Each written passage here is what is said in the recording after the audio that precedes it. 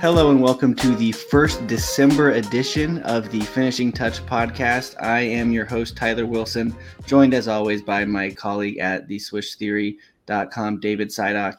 And with us today, a very special guest, yet another Swish Theory colleague here, Avinash Shahan. Avinash, how are you doing today?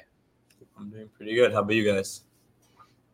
Doing great. Looking forward to having you on, man, getting to talk some draft. It's draft season, baby. I'm excited. I can't wait. We're finally here. Yeah, for sure. Yeah, I'm excited to start talking about some of these early season standouts and what you have to think about sample size and Bart queries and all of that good stuff. But firstly, we're going to start off with a question we ask all of our guests, and that is, which skills do you think are hardest and or easiest to develop for prospects? I think for the hardest skill to develop, it's kind of ironic because it's like the name of the podcast, but finishing touch seems pretty difficult to really target because it's kind of a culmination of a ton of different skills. And I think that there's so many different avenues to being a good finisher, but they're all dependent on just finding like efficient finishing angles. And I think the ability to find finishing angles, there's a lot of ways to approach the issue, but it ultimately comes down to like some sort of like flexibility issues where you should have the flexibility to perhaps maneuver on defender, get those, go from like a situation where you're an ISO, but you still ultimately end up with that positive finishing angle. And then there's also that aspect of touch, which is like, you have that angle, and then you have to actually convert the attempt. So I think it's so difficult to just simply get to the angle in the first place, where that combination of finding the angle and having the requisite touch to actually convert the shot. I think that there's so many factors that go into it that it seems relatively difficult to find like a good approach to actually start and find a way to improve your requisite finishing touch ability.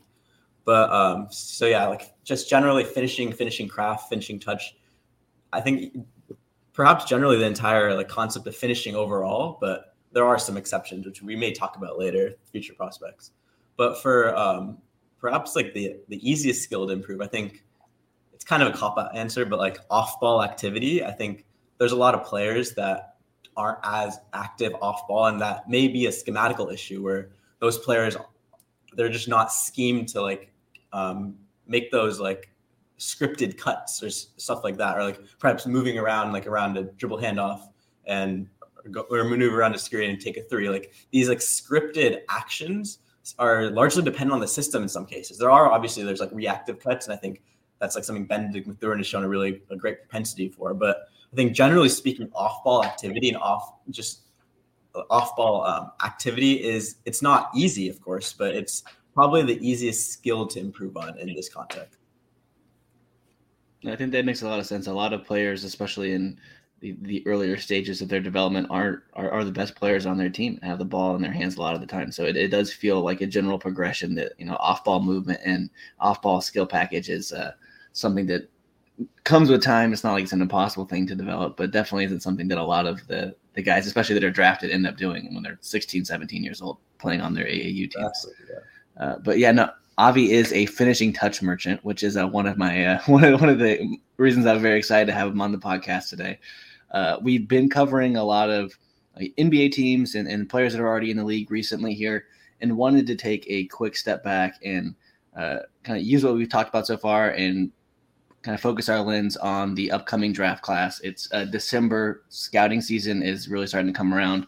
It's probably my favorite month of the year for basketball, just in terms of being able to watch two really competitive leagues and get into what is going to be of this new draft class. It's obviously small sample size theater at this point in time, so there's a difficulty to taking away some statistical takeaways, but there are things to be gained. And right now, the name of the game is trying to figure out who's worth watching and who is worth spending time on to put a large amount of tape in over the course of the year. And so that is the question we are going to try to answer today. So I guess my first question here to start off with for you, Avi, is you are probably the person that I think of most when I think of Bart profiles and queries. Like, you are the king of it. And so I want you to walk us through, like, when you are making a Bart query and you're looking for a certain thing, are you looking for like a specific player type? Or are you looking for like just general like catch-all filters to kind of get rid of some of the junk? What is it that you kind of start with in perusing statistical output, specifically early in the year? I think one big consideration is like differential like archetypes and that effect on the Bart queries, and just overall taking like historical data and trying to figure out which archetypes are most valuable and then applying that towards like as a heuristic for future draft classes. And what I found is that it's somewhat obvious, but I think wings are the easiest to scout as a function of Bart queries solely. Like if you have a productive wing versus a productive center versus a productive guard, generally speaking, the wings are most likely to translate. And I think that's partly because there's so much that isn't within Bart that you can't really like perceive. For example, like you can't perceive like their relative burst. You can't tell like their finishing craft around the rim. You can't really like tell how they get the baskets. It just the statistics are there. So I think that's a bigger consideration for guards. And then with centers, there's so much about their defensive profile. Can they guard a variety of pick and roll coverages, like stuff like that, that it's already so limiting, where that with wings specifically, I think that it's the easiest in a sense. Obviously it's not easy at all, but it's the easiest in a sense to approach those Bart queries. So I think stratifying each type of query by archetype, maybe it's just general, like guards, wings, centers, maybe it's by size, like just anyone under 6'5" is a guard, anyone 6'6" to 6'9" is a wing, and 6'10" onwards a center. But just that stratification by archetype it seems kind of negligible, but I think it's very important in honing in on those stratifications and then finding particular like valuable archetypes within those macro archetypes. So I think that looking within those wings, there are some like statistical indicators that I found to be like particularly fruitful. And the one consideration here is that it is very early in the season, right? Like I think Paolo Banchero had like a 5% assist rate, like 3 or 4 games in the season, like the first week. And I looked at that and it looks weird because assist percentage for me is pretty important in my evaluation. And obviously, if you look at his tape in high school and obviously going onwards from Duke from that very point, he's a very good passer. So like you can't make these like these cemented takeaways from the early weeks. And I think generally speaking, like looking for these interesting productive archetypes where not only do they have a good combination, like for wings specifically, I like the dribble pass shoot combination, which is as long as they have my favorite query, which is centered around the dribble pass shoot heuristic, is like 80% free throw percentage, like 3 and 2 block and steal percentage, and then maybe like a 5 BPM for like that productivity metric. So simply like taking into consideration like unique skills in combination with productivity, I think that's the best approach regardless of archetype, but specifically for wings, it's extremely fruitful. And finally, for like shooting specifically, I found that it's been a work in progress, but shooting is not just if you have a good free throw percentage, you're a good 3-point shooter, and vice versa. If you're a good 3-point shooter, that does not mean you're going to be a good 3-point shooter in the league. There's so many different considerations and tape considerations that you need to make in combination with the Bart Torvik.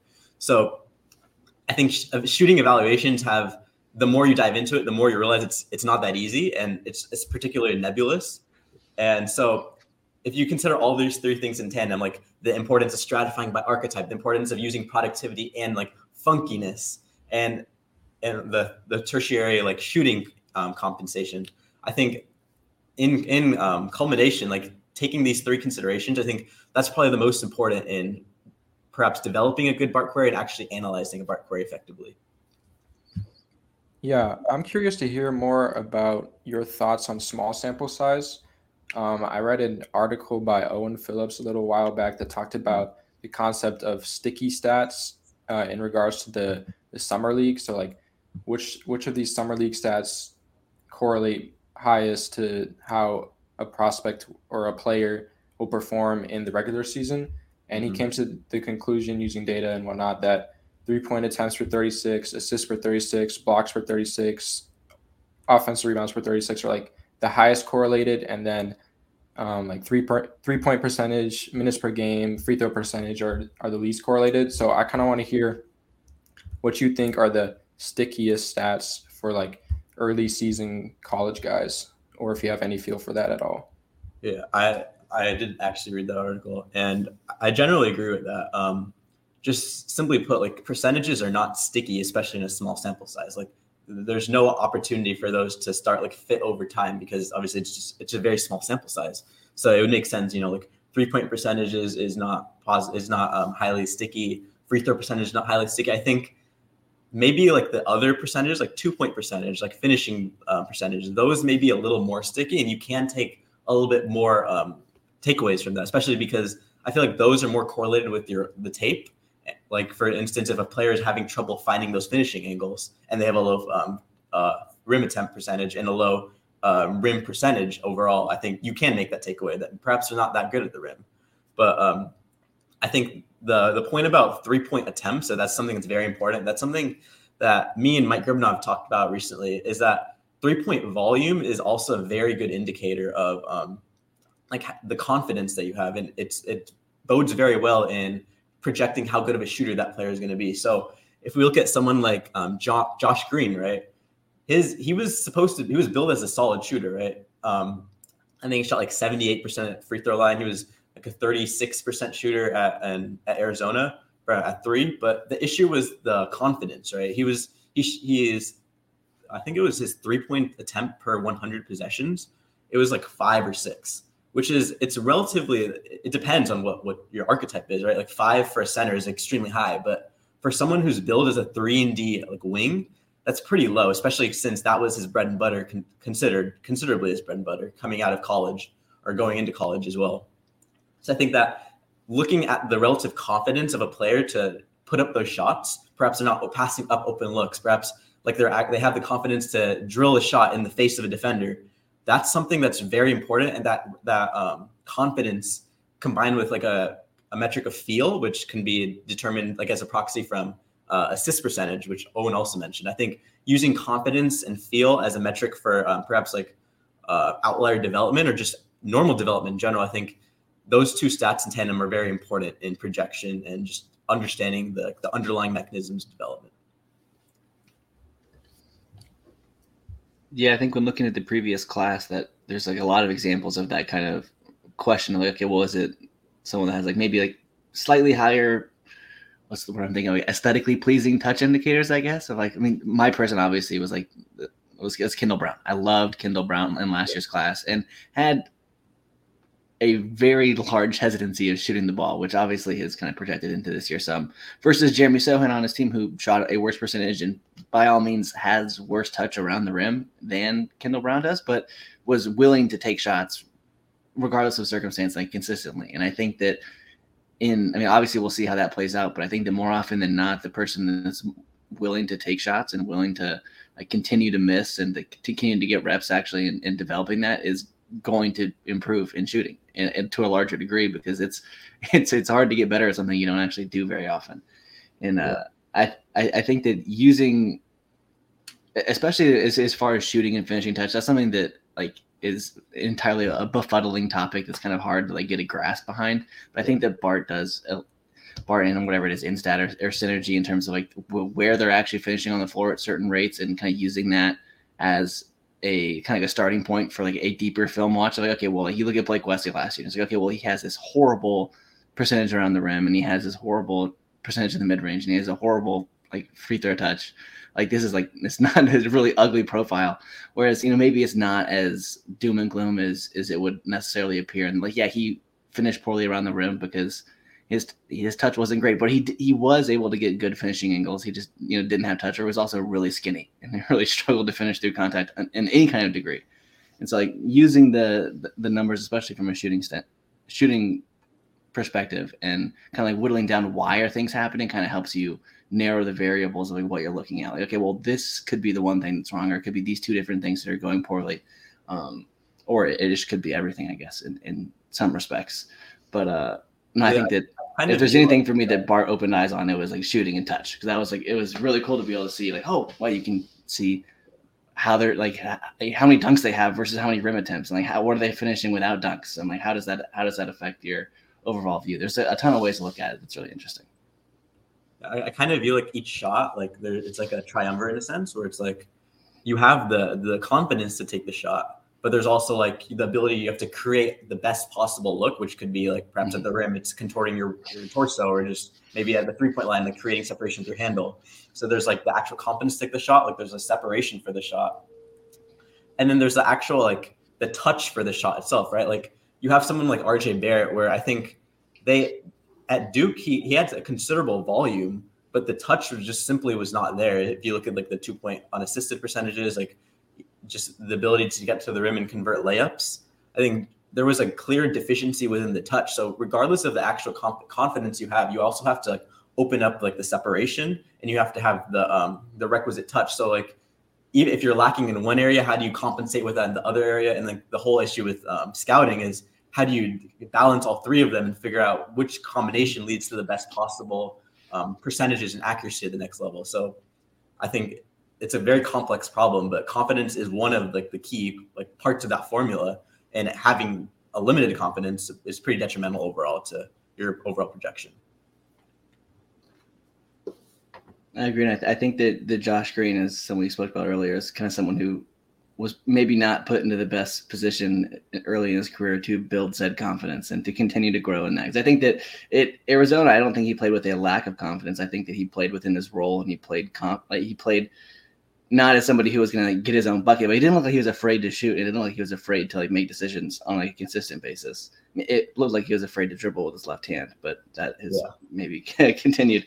But then to go into a pro situation where you obviously have a coach that is not going to empower you in Rick Carlisle early on in your career. Like, how does that, like, what is the butterfly effect of that initial year in the league of like having your confidence drained from you?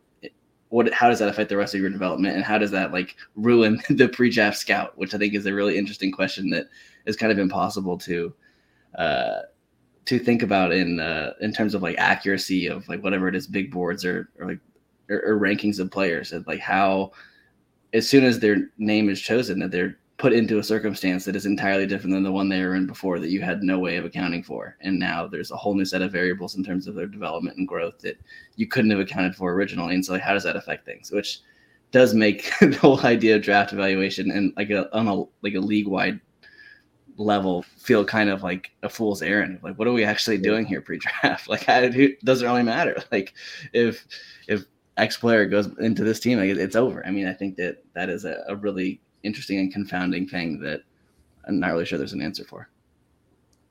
Yeah. Well, I'm happy to report that Josh Green's confidence is improving. I think he's into 40% from three, and the volume's a little bit higher. It's obviously still not where like I'd want it to be, but it's better than it's been in years past. But moving on a little bit, I'm kind of interested to hear who are Avinash's early season Bart Torvik superstars. Like, who caught your eye? Who have you kind of delved into their tape a little bit more after viewing their profile? Just everything about that. Okay, so I think the first prospect I'd have to talk about is probably Tucker DeVries.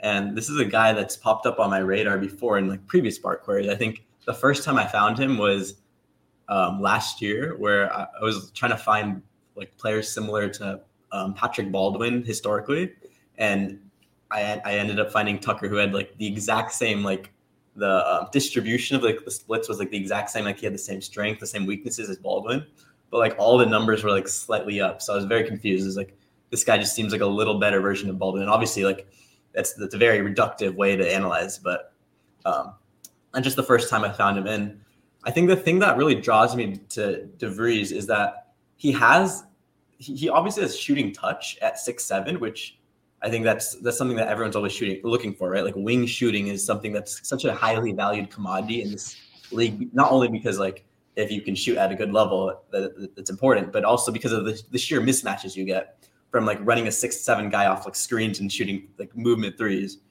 But I think with DeVries, the difficulty of his shots and like the pure touch that he showcases it's like actually crazy to me. And I think one good example is today, Drake, the team he plays for is Drake, and they ran him off an uphill dribble handoff, which is, it doesn't sound that difficult when you just listen to it, right? Like it sounds like another normal dribble handoff, but what makes it so difficult is because you're running from, it's south-north alignment essentially, and you run you run around the screen, and then you align yourself facing the basket, even though your back was facing the basket just like seconds before. So it's almost like you make a full 180 twist and you shoot the ball. So the control of momentum that you must have to like conduct an uphill dribble handoff, you just don't see that even in college in general. That's a very play that you see like Kevin Huerter running or like Klay Thompson running. You rarely see that in college, let alone for a wing shooter. So I think that just like the control he has over his body and just the innate touch that he showcases, it's pretty wild to me, like the type of shooter he can be, just because not only does he have that touch, but he has every type of movement three in his bag. And again, he was a somewhat highly rated recruit. I think he wasn't top 100, but his RSCI was like 75. He's pretty young, relatively, as a sophomore. He's 6'7", of course. And I think just seeing this type of player, it's not very common to see. I don't think it's common at all. So it's kind of hard to project. How does that look development-wise? How do you see a guy who's already hitting off the dribble threes at 6'7", and just going off veering weird momentum patterns and going off uphill dribble handoffs? How do you project that player? And I don't know, to be completely honest. And that's part of the intrigue of Tucker. There's really not many players like him who can do this on the perimeter, but also his mid-range shot making is absolutely incredible, which you don't really see from like wing shooter specialists. So in tandem, when you have the mid-range shot making as well as the crazy momentum perimeter shot making, he's just a crazy shot maker. And I'm really interested to see how he progresses offensively and how he finds a niche in the NBA.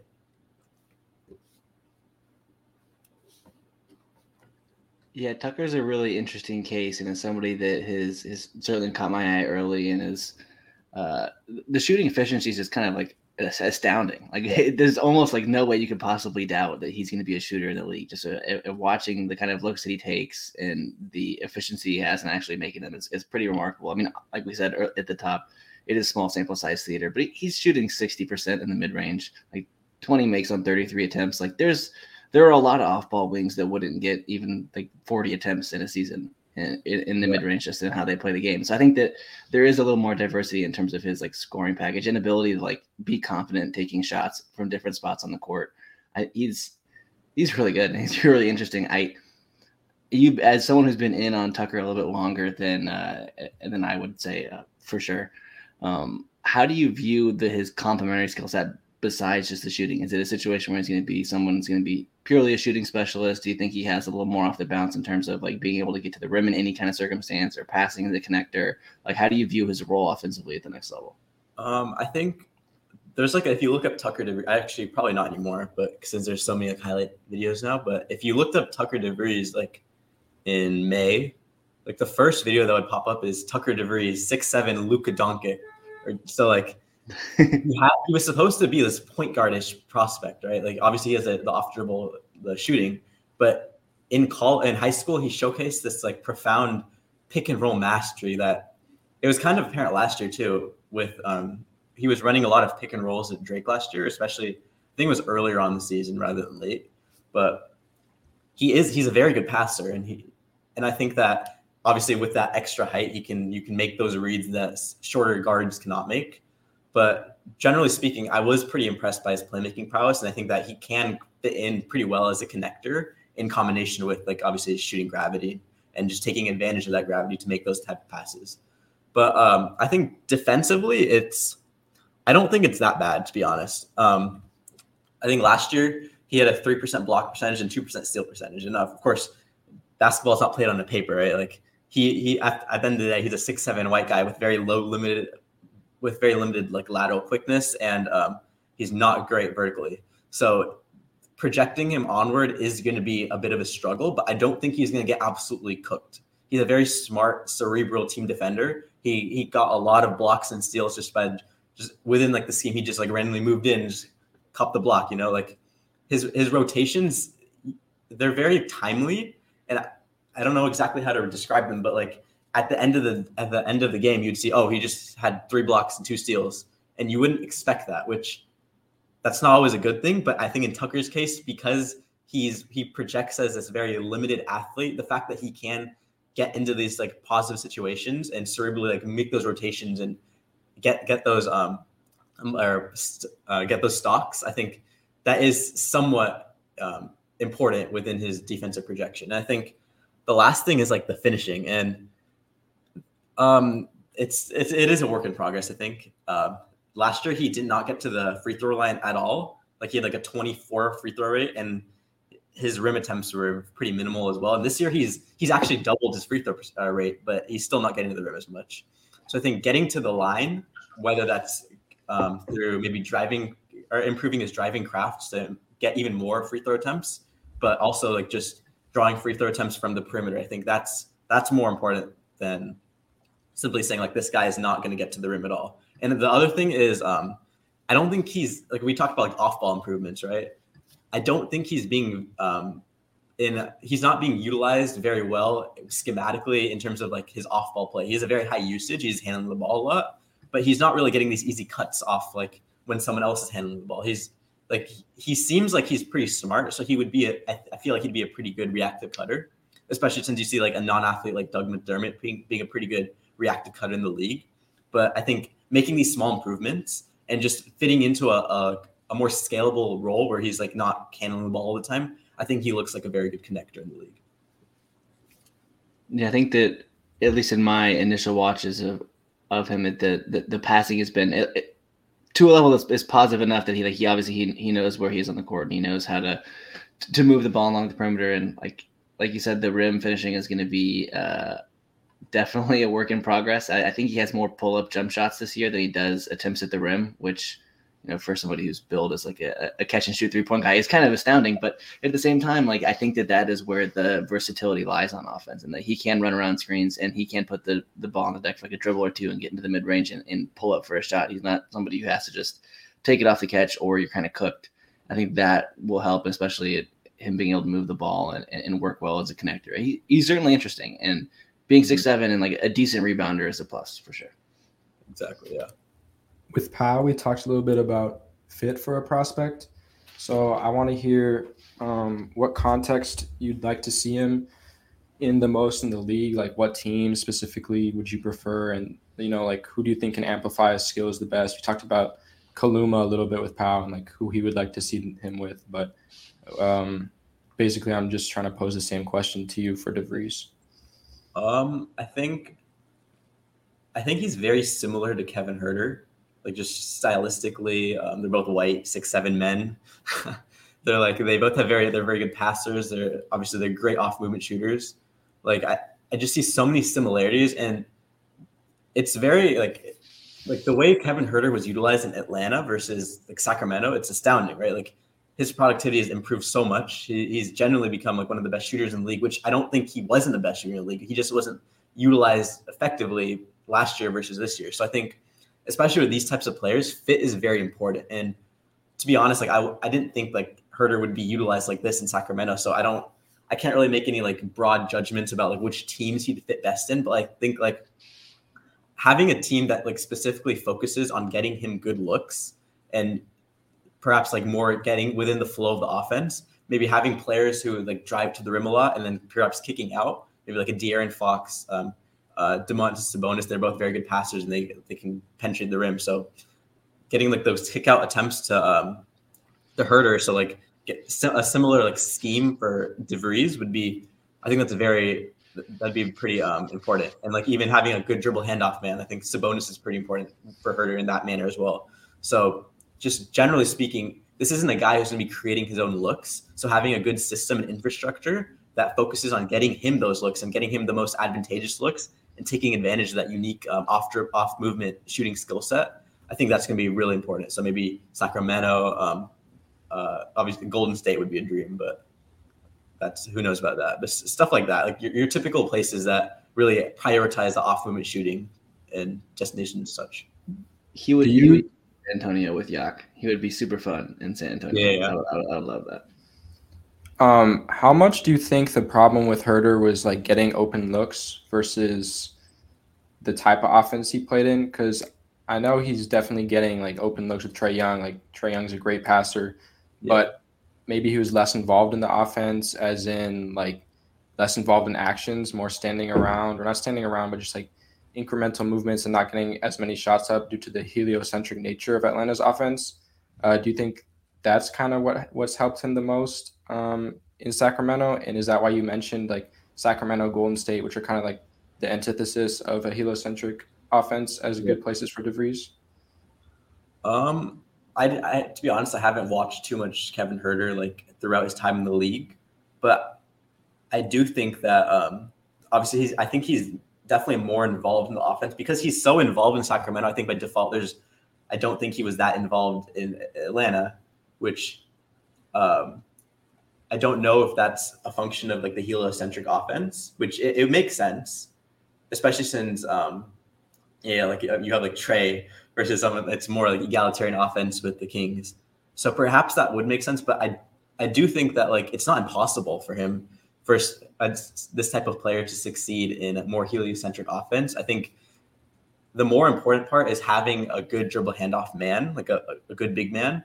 So like if you pair him in that kind of infrastructure, I think that DHO man is more important than perhaps like the heliocentric like guard who's like running the show.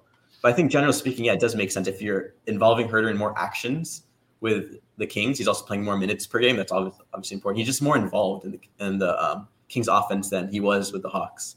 So I think just involving DeVries more and just having like specifically focusing on like the unique skills that he brings, that's probably the most important for DeVries, because outside of the shot making, obviously he does have the passing, but like if you're not utilizing him to the greatest extent as a shooter, you're kind of like missing out, and you might not see the fruits that you can bear with the involving of him in the offense. Yeah, I was thinking that exact point essentially of if you don't maximize their ability to be at the Kevin Huerter or the Doug McDermott or whatever, if you're not leaning into the maximization of their movement, shooting, and their ability to run off screens and create good looks off the ball, like essentially from thin air a lot of the time, which is what a lot of these guys do. Like if you're not leaning into that, you do have like significantly diminished returns in terms of like how the kind of impact you're providing on the court. So it's not that Doug McDermott or Kevin Huerter can't attack a closeout in an effective manner, but that's not the thing that makes them a dangerous player. And I think if you're spotting them up around the perimeter, there is obviously an enormous value to having good shooters on the perimeter. But when you have shooters that have the level of skill, like it does feel like that the less you use them offensively, the less value that they have. Obviously, like that's like their primary skill set. But it also feels like the less effective their offense becomes, and it almost in a strange way, like I would expect Huerter to shoot a better percentage off of these like moving threes and off DHOs and being more involved because he's getting the shots that he's confident in taking that he likes versus getting what's left over of the offense. And I think that is important in terms of, like we said, building confidence, but also just like getting people shots that they can make and that they practice. Like I don't think that Kevin Huerter is sitting in an empty gym, like just draining catch and shoot threes like for 6 hours at a time. Like I don't think so at all. Like maybe he did like 8 years ago. Like I imagine he's in the gym like sprinting into like a hard turnaround on the left and coming off a pin down and hitting like a 19-footer. Like I'm sure he practices that. Like it's interesting. I mean, obviously with someone like a PJ Tucker or these like these less mobile and more kind of like stationary defensive specialists that also shoot, like there is an enormous value to having somebody who can create offense for you and just like give you a ball in a spot where you can make a shot and you're wide open because your defenders collapsed. But for someone like Huerter, it just feels like not only you like not getting something out of it, but you're kind of like making him worse and what he's asked to do. Like if you're going to play him that way, you might as well play Josh Richardson or something. Like you can do it in a lot different of a way. But I don't know. Exactly, it's interesting. Well, I think Tucker is a good starting spot. Somebody that I've had some questions on that I know that Avi is a big fan of, but Jet Howard out of Michigan, I think is somebody that has been certainly a Bart superstar to start the year as a freshman, is somebody that kind of fits a lot of the general indicators of what you're looking for in terms of like touch and feel for the game and overall BPM impact. Have you gotten to watch much Jet, and like how do you feel like his profile fits in terms of like your, I don't know, ideal wing profile? Because I kind of feel like he fits it a little bit. Yeah, I haven't watched too much Jet, but I think especially statistically, stylistically, he does fit that like the ideal wing that I tend to idealize, generally speaking. But I think with Jet specifically, he brings out the off movement shot making, like for sure. He's a nuclear shooter at like 6'8", which I think that's important. But what's more interesting to me is like the way in which he's getting those shots. Not only are they off movement, but like his self-organization, a lot of these shots is like very minimal. Like he has like very weird footwork and he just suddenly goes in. He has a very fluid release. So I think that like that really bodes well for his overall shot versatility going into like the NBA and like utilizing that shot versatility more. And not only is he very versatile, but like the percentages right now are absolutely incredible. I think he's shooting like 44% from three on like 12 threes per 100 possessions. Like that's pretty like nutty, like shot making from a 6'8" guy. So I think that the mid-range shot making has also seemed pretty good. He hasn't been taking as many recently, but he seems to be able to control his momentum very well, which is something that I look for a lot with these movement shooting with the wings, which where obviously you're 6'8" and you're like going off movement. So like you have to be, there's more of your body to control, you know? So having that bodily control over like a number of these reps over and over again, where you're shooting these off movement shots, I think that bodily control, bodily momentum and the control of that momentum is very important as a wing shooter. And the other thing that's really interesting to me is he seems to be a very good passer as well. There's some clips, there's some passes where I've watched. I haven't watched too much of him in detail, so I can't speak too much on the passing.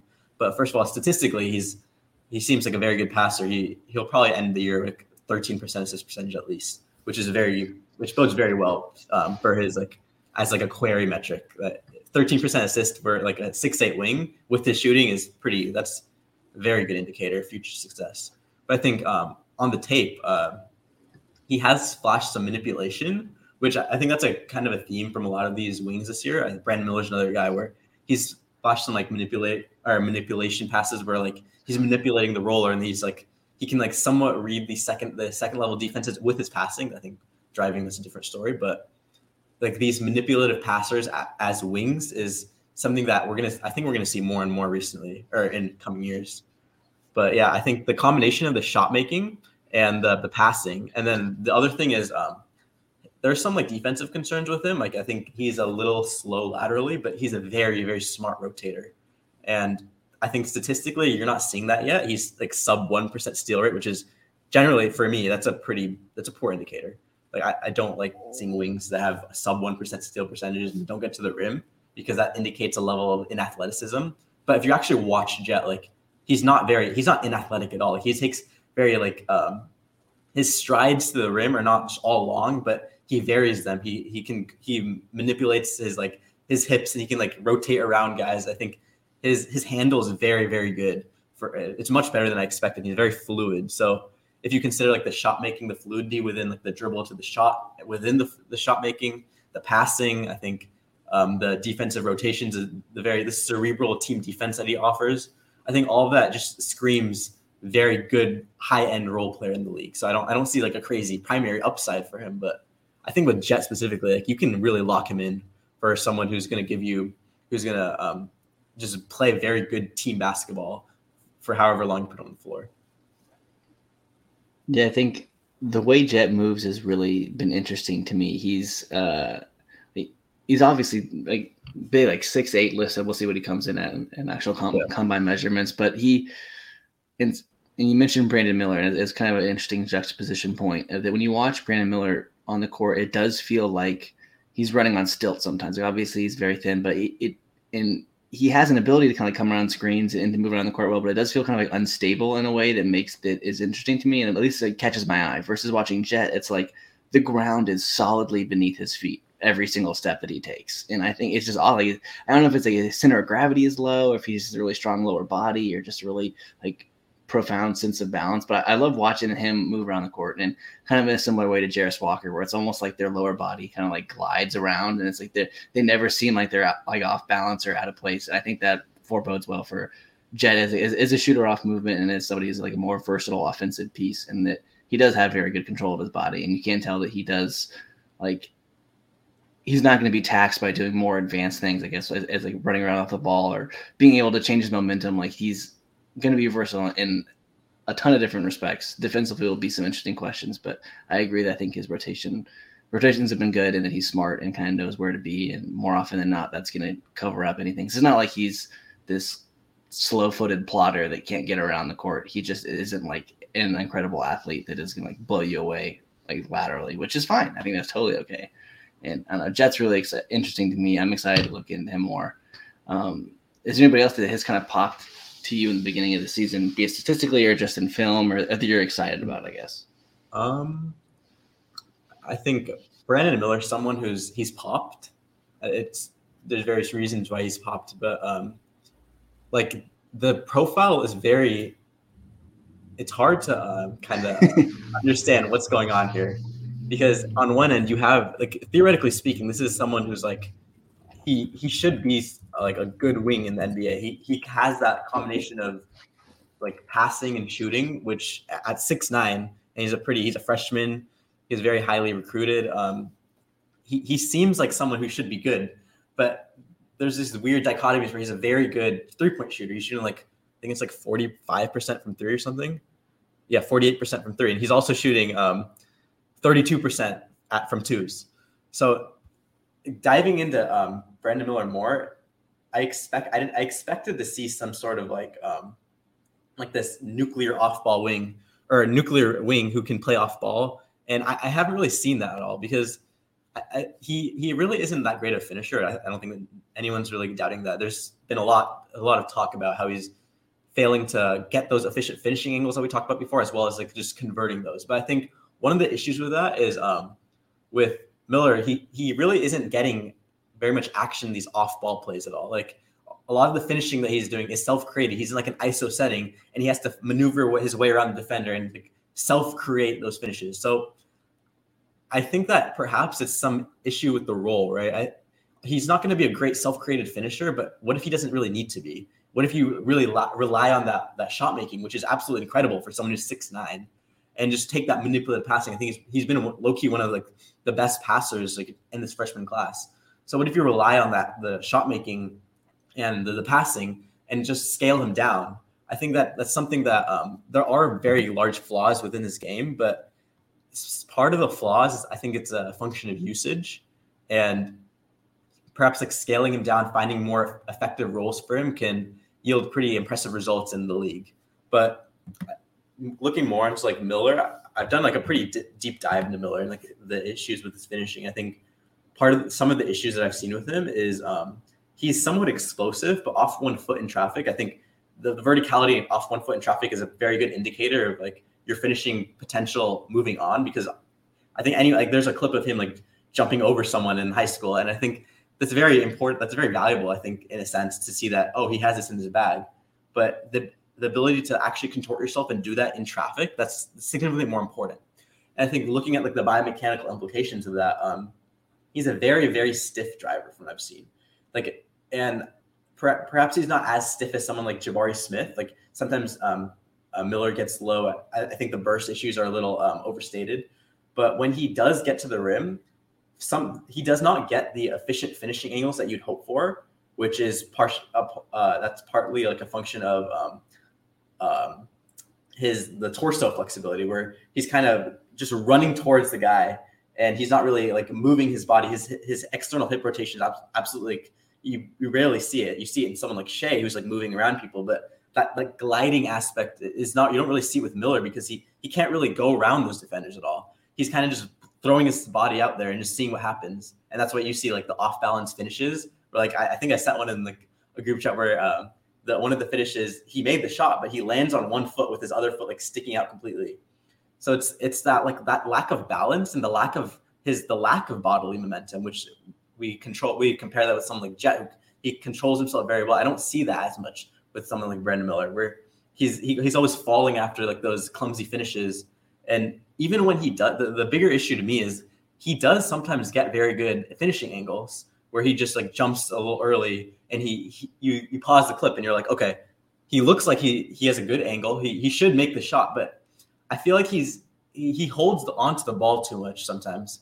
And so it kind of seems like his finishing touch isn't that good, where that's another issue, right? Like if his finishing touch isn't that good and it's hard to improve, how good of a finisher can he be in the league compared to like if he is getting those angles and he's simply holding onto the ball more, can we fix that? So it's a pretty it's an issue with scouting him that you really have to think about. It's an interesting laundry, but I think there are some types of like biomechanical flaws within Brandon Miller's driving game that may prevent him from getting those efficient finishing angles that isn't as comparable to someone who's also like skinny, not that bursty Shea, who's in comparison very flexible. So I think overall, like looking at Miller's like finishing, I don't see that many paths of improvement, but I don't think that finishing, that just honing on the finishing is that productive overall. I think that scaling him down using his other strengths is ultimately going to be more productive for his projection into the league overall. I think Miller is a really interesting case, and you mentioned his ability to finish around the rim and the actual touch. Do you think that any of that is to do with his physical strength and adding weight? Do you think that through getting stronger over the course of the next couple of years, obviously he's a little bit older for a freshman, so there's less of a time horizon for that. But would you expect to see any improvement in his actual touch and finishing, or be able to handle contact through putting weight? Or do you think that it's something that putting weight could make him maybe a little bit like less quick off the ground, and now he's at a disadvantage? How do you see that, I guess, specific variable? I think that like looking at his body type, first of all, is pretty important, because I think the age is a completely different conversation, right? Like, how do you look at like the age? He's 20 years old, and how do you apply that to the age development curve of a freshman player with a sophomore age like development pattern? So and like an old sophomore at that. I think it's important to note that. It's like if you would have been in your grade class in school, he would have had a birthday like in November, and he's driving to school as a sophomore, and it's great and it's super cool. Like, I mean, it's not like he is exactly. He's like a year and a half older than some guys. He's about 2+ years older than GG. Yeah, it's definitely a little bit older, which is probably something worth noting. But again, like there's guys like Devin Vassell entered the league as a sophomore and has been able to put on a decent amount of weight. But I think that age point and like exactly how old he is probably an important one. But like looking at like his body type specifically, right? Like to me, it's hard to tell like just off a couple games, but I think he seems to have like a smaller torso, and he's like pretty lengthy, which I don't have like a wingspan measurement on him. That's something else I'm trying to look for, because perhaps like he can utilize that wingspan more the way Shea does, right? Like he can just once you get those angles, it's kind of free for all with that the extension finishes with all that length that he has. So I think he does have a long wingspan. So like if you look at that small torso, long wingspan type body, Polar Fall, he's a great follow on Twitter. He did a study about this, and he pointed out like DeJounte Murray, Brandon Ingram, and Jason Tatum as players who they have that body type, and they've historically struggled to make layups or like self-create layups or make even any sort of like rim attempt that's not dunk. So the issue with that body type, obviously, is it's hard to take context. It's hard to take bumps. So you can't really like push someone. Like Harden is someone who's like, he's a great driver, but he's very bulky and he's very strong. So he can take contact around the rim. So he can enable those finishing angles more efficiently. But obviously these type of players don't have that. So if you look at Tatum, like this year, he's made that MVP leap, and partly that's because he's made that finishing leap. And that's partially like it's a strength thing where he's put on a lot of strength compared to Duke, and he can take that contact. He's also like improved as a finisher just in terms of his touch in a bit. Like I was looking at the synergy stats the other day, and his finishing touch wasn't amazing. Like you wouldn't expect. I didn't think that his finishing numbers were amazing, but he has made significant leaps within that finishing. So I think that it is a function of strength and just getting more effective finishing angles, whether that's a strength. I think he's become a little more flexible since Duke. That's another thing. So there are avenues, but with that body type, you're kind of inherently like set to be a poor finisher till you make those improvements. So I don't think that like just simply putting on strengths will make Miller a better finisher. He has to make those flexibility improvements. He has to make those the targeted strength improvements. Like where are you targeting him? Perhaps like around the torso, perhaps putting around the legs where you can actually be more robust to that contact. And I think that with Miller's case, just simply like improving like the means, like your finishing craft, don't hold on to the ball as much, maybe utilize your wingspan a little bit more. So I think the finishing is improvable to an extent, but it is a little bit hindered by his body type and just the way that he is going about with his finishing. So I think he should improve. Obviously he's like 23% of the rim, like that, or 32 or something like that. Like that should improve, but it's hard to project the means of improvement because of the body type and the craft.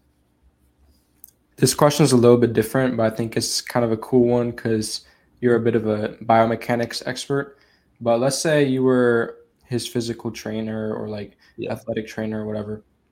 What type of exercises would you be having him do to make these improvements, or like what type of training plan would you give him?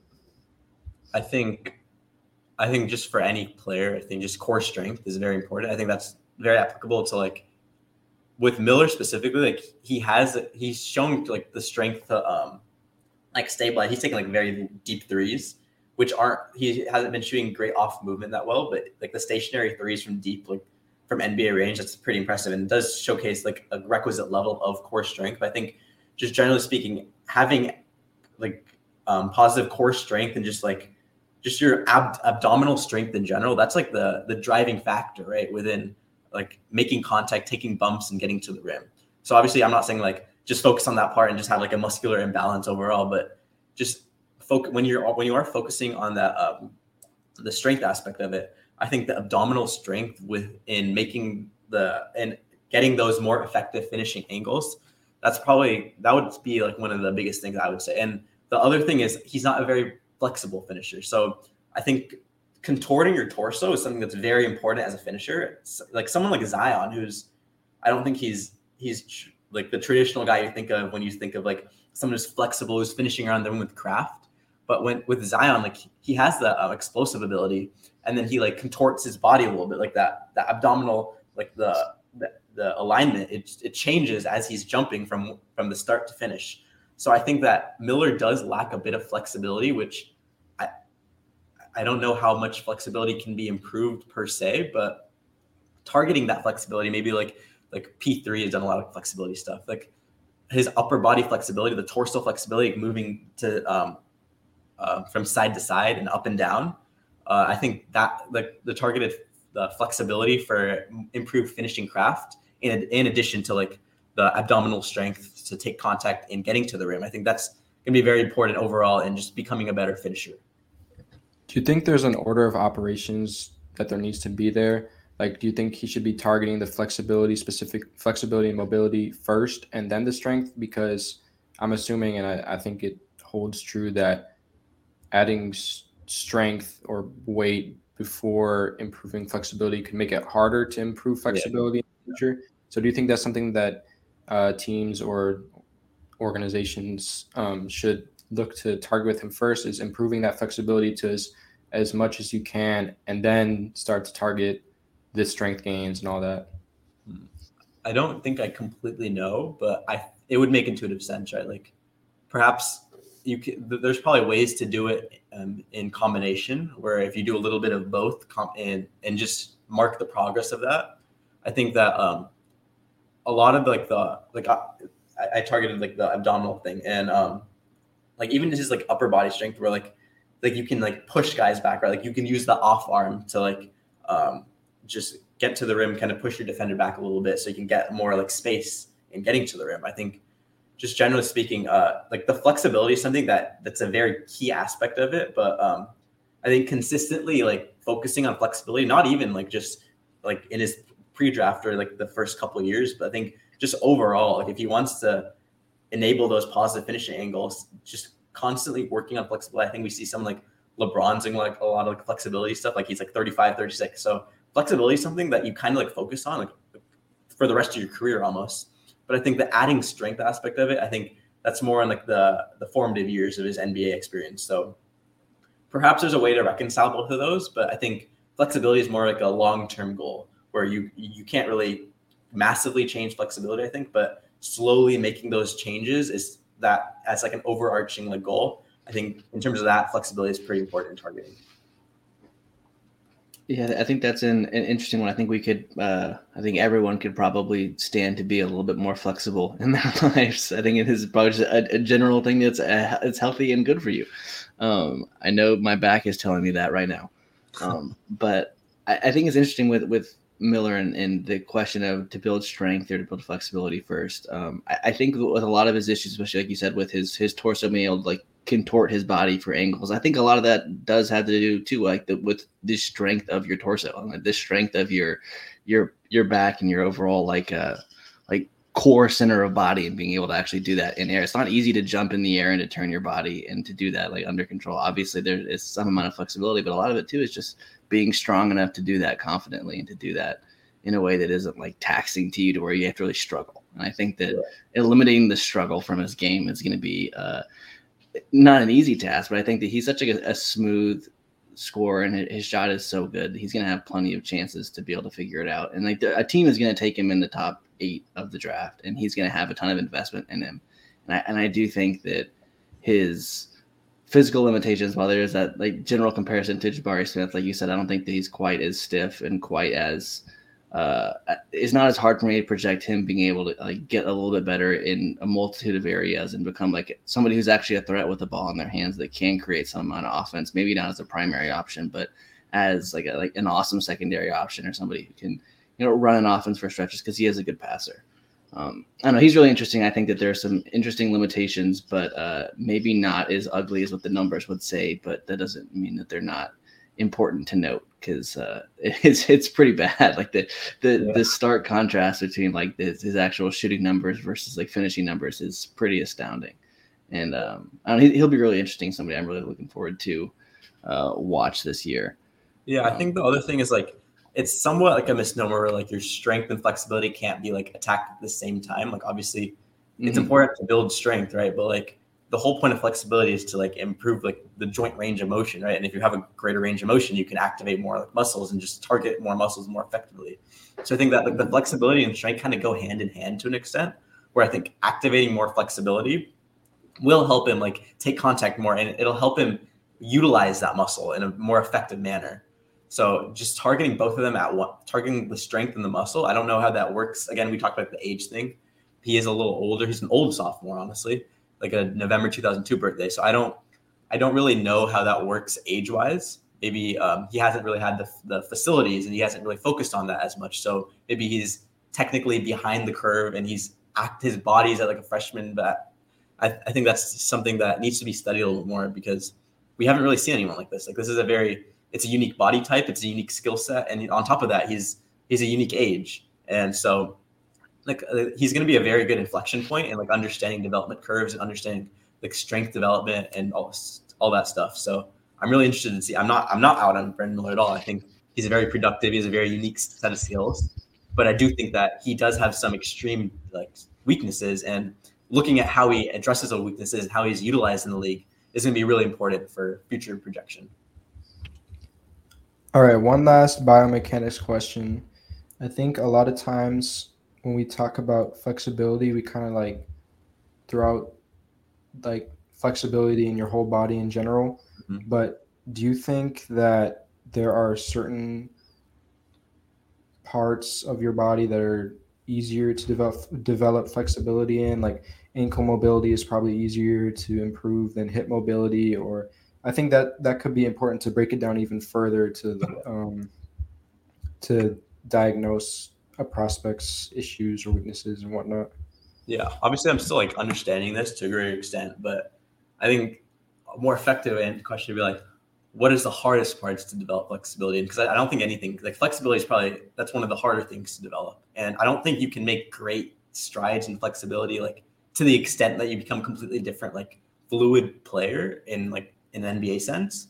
But obviously I do think that flexibility can be improved. But one of the things that I think is more harder to improve is the external hip rotation. And this is something that I kind of just like, I've developed a better understanding over like the last couple of weeks. But I especially figured this concept out, like looking at someone like Shai Gilgeous-Alexander at Kentucky. I spent a lot of time watching him. And what's really interesting about him is that he's not considered someone who's particularly bursty, right? Like, so he doesn't move very fast. He doesn't even have very long stride lengths either. So how does someone who's not traditionally fast or does not have traditionally like a long strides, how do they get to the rim and how do they enable those positive finishing angles that we're so like enamored with, and then obviously convert that with his positive finishing touch? But I think with Shai specifically, I've seen a lot of external hip rotation. What that is, where you have your legs, right? But your hip essentially shifts outward.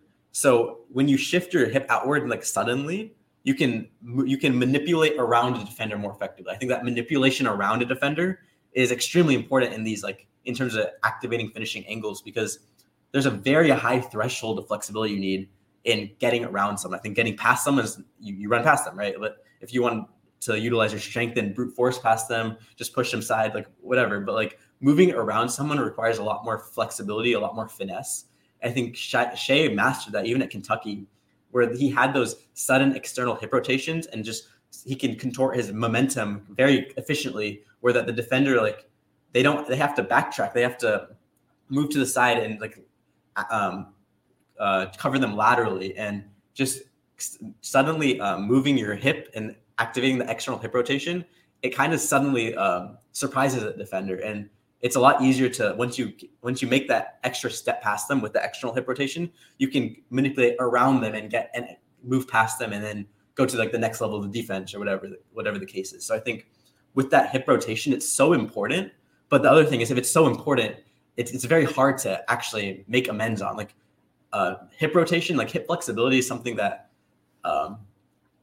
it seems like it's kind of hard to improve. I think I personally have like looked at a lot at like hip flexibility, like the literature relating to that, and like obviously you can do whatever like the crisscross applesauce stuff, like you did in like preschool, and like do the butterflies and like push your put like pressure on your pelvis and stuff. But I think there's like a different level with Shea where that external hip rotation really allows him to bypass like traditional levels of burst or like stride lengths, where he doesn't really rely on the stride lengths. He has these very choppy steps, and he varies his stride lengths very efficiently. And that variability in stride lengths is, I think, in my opinion, like somewhat a function of the external hip rotation. So I think all flexibility is pretty hard, but the manipulation with that hip rotation and the effects of that on the kinetic chain, I think it's particularly hard to improve on. It's something that perhaps it's not targeted enough. And maybe if you target it more, you see more amends. But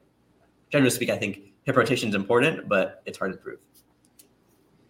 Well, that is a really interesting point. I know Nima Javadzada, finding Nima on the Finishing Touch Wall of Fame here from the last episode, has mentioned in the chat recently the idea of using kind of like curved routes to the rim in order to long jumpers use that, and it increases their like ability to get higher off the ground and kind of their momentum into it. I think having that ability, like you said, to open up your hips and to get into that like curved route to the rim quickly and like efficiently is super valuable.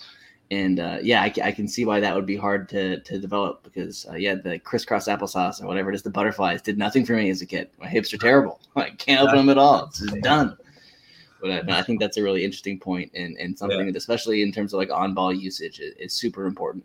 And kind of like why these like funky movement pattern guys like Shai are like generally an interesting bet to make in the first round. It's like, well, like if they move weird and they move in ways people don't expect, and they're unorthodox, like there's probably some type of like low-hanging fruit that you can use from that to like just like maximize their growth and then maximize their chances at creating better looks. And I think Shai's obviously the poster boy for that, but I think that's something to definitely account for in the draft process. I think guys that move weird and look strange. With Shea specifically, it's like this year he's made that mid-range leap, and everyone's like, "Oh, where did this come from? Why is he all of a sudden like a great mid-range shooter?" And it's like, to me, obviously it's a great improvement, and it's something that you can't really, it's not something that people add to their bag very fast. Like the mid-range is obviously, it's a completely different shot than like the 3-point section or like driving to the rim. So obviously great job to Shea for like adding that to his bag essentially. But I don't think, like for Shea specifically, that's a very, very low hanging fruit, right? Like the whole point of like mid-rangers is it's a greater emphasis on like creating space compared to like at the 3-point line, where like obviously you're closer. Like the closer you move to the rim, like the more like the pressure you're gonna get, the more space you have to create, or you either have to like burst to the rim in that sense for drives. But I think with Shea specifically, he has like all the biomechanical like tools in his tool bag to activate. Like he has, not only does he have like the touch, like the intrinsic touch where he's a great shooter. He's great at floaters. His finishing touch is it's obviously incredible. So I don't think, just from a pure touch standpoint, I don't think it was very low hanging fruit at all or very high hanging fruit to go to the mid range and start shooting mid rangers. But I think biomechanically speaking, he has such a great control over his momentum. And obviously there's the whole hip rotation thing. He varies his stride length. So like, it's not that difficult to start going from like the small stride lengths, like slow to fast, and then slow to like, that's a momentum thing. But then obviously like you can slow to fast to mid-range pull. So like that, like the combination of like all those movement pattern skills with touch, and he has that playmaking aspect on top of it. That's like, it's very overpowered in a sense. And on top of everything, he's 6'6", 6'7". So you have this jumbo initiator who not only does he have incredible touch, but he's also extremely gifted as a mover and flexibility wise. So I think like with these kind of guys, it kind of goes into like, what are the indicators of outlier development, and like what are the athletic and biomechanical indicators of outlier development. And I think that just fluidity in general, where Shea didn't have great finishing percentages at Kentucky, but no one's doubting that he's a great finisher now. So making those type of projections and understanding like the biomechanical basis and just the movement patterns that enable these mid-range shots, these at the rim shots, these 3-point shots, and just actually understanding movement as a function of like enabling you to make these types of easy reads or easy shots. I think all of that in tandem, like you should use that as a tool in your toolbox to like, when you're projecting forward, you look at this movement, you look at all the touch, you look at all like how they're getting the shots, and ultimately you take it all together and you make that projection. How are they gonna like get easy baskets in the NBA? And I think that's something that I'm trying to work on specifically. That's why I've started to focus more on like the movement basis of players, the movement basis of wings specifically, and trying to understand how does movement play into projection? How does unique movement patterns and driving patterns actually affect the ability of a player to improve at a variety of different aspects, or the 3-level scoring, or even playmaking? Just the effect of movement on projection is something that it hasn't really been touched on too much in draft Twitter, in my opinion, but I think that just focusing on it more is going to yield a lot of fruitful benefits. Yeah, there's definitely a lot of untapped potential in that realm of draft evaluation, and I know, Avi, you're definitely the guy to figure out more about that. You know more about biomechanics than anybody I know, but unfortunately, we're going to have to go ahead and wrap our conversation up for today. I'm just going to throw it back to you for a little bit to shout out some of your work, your pod with Grib, and just let us know what you got cooking up. Yeah, every Friday, me and Grib record an episode we release an episode and record for our we have the Unhinged Scouting Notebook, which we are coming to Spotify soon, which should help our like listening a lot or viewership a lot. But just keep an eye out for the Unhinged Scouting Notebook on Spotify, and we have some great episodes coming out soon. And then I'm hoping to have like obviously I'm at Switch Theory, but I'm hoping to have an article about kind of finishing touch, like the underlying indicators of outlier development, maybe athletically and biomechanically. I hope to have an article out about that sometime soon, and obviously on Twitter at 100 guaranteed. But yeah, I really appreciate this opportunity. We had great conversations. Yeah, and I'm so excited to read that one on Switch Theory. Tyler, did you want to go ahead and shout out our stuff real quick? Yeah, that was that article sounds right up my alley. And it's great. We have to bring you on again once it's up and talk about it, because that sounds like exactly what we're looking to dig into. Down pull up the pod. But I am at Prospecting NBA on the Twitters here. David Sidock is at David Sidock 8. Is that correct? Yeah. Is it number 8 again? There we go. SAJDAK. There you go. There we go. The classic spelling. All right. Well, it has been an awesome time. Next week, we will have David off next week. I will have a guest. We'll discuss. I don't know. We'll see. I might just wing it. We'll see what happens. Maybe I'll be rambling for 45 minutes into a microphone. But looking forward to getting into draft season and getting the December grind going, because this is when it all starts to feel real. And I'm very much looking forward to it and excited for this class. There are a ton of really interesting players to look at, and a ton of stuff to sink your teeth into. So it should be a fun month. Yep. Exciting times for sure.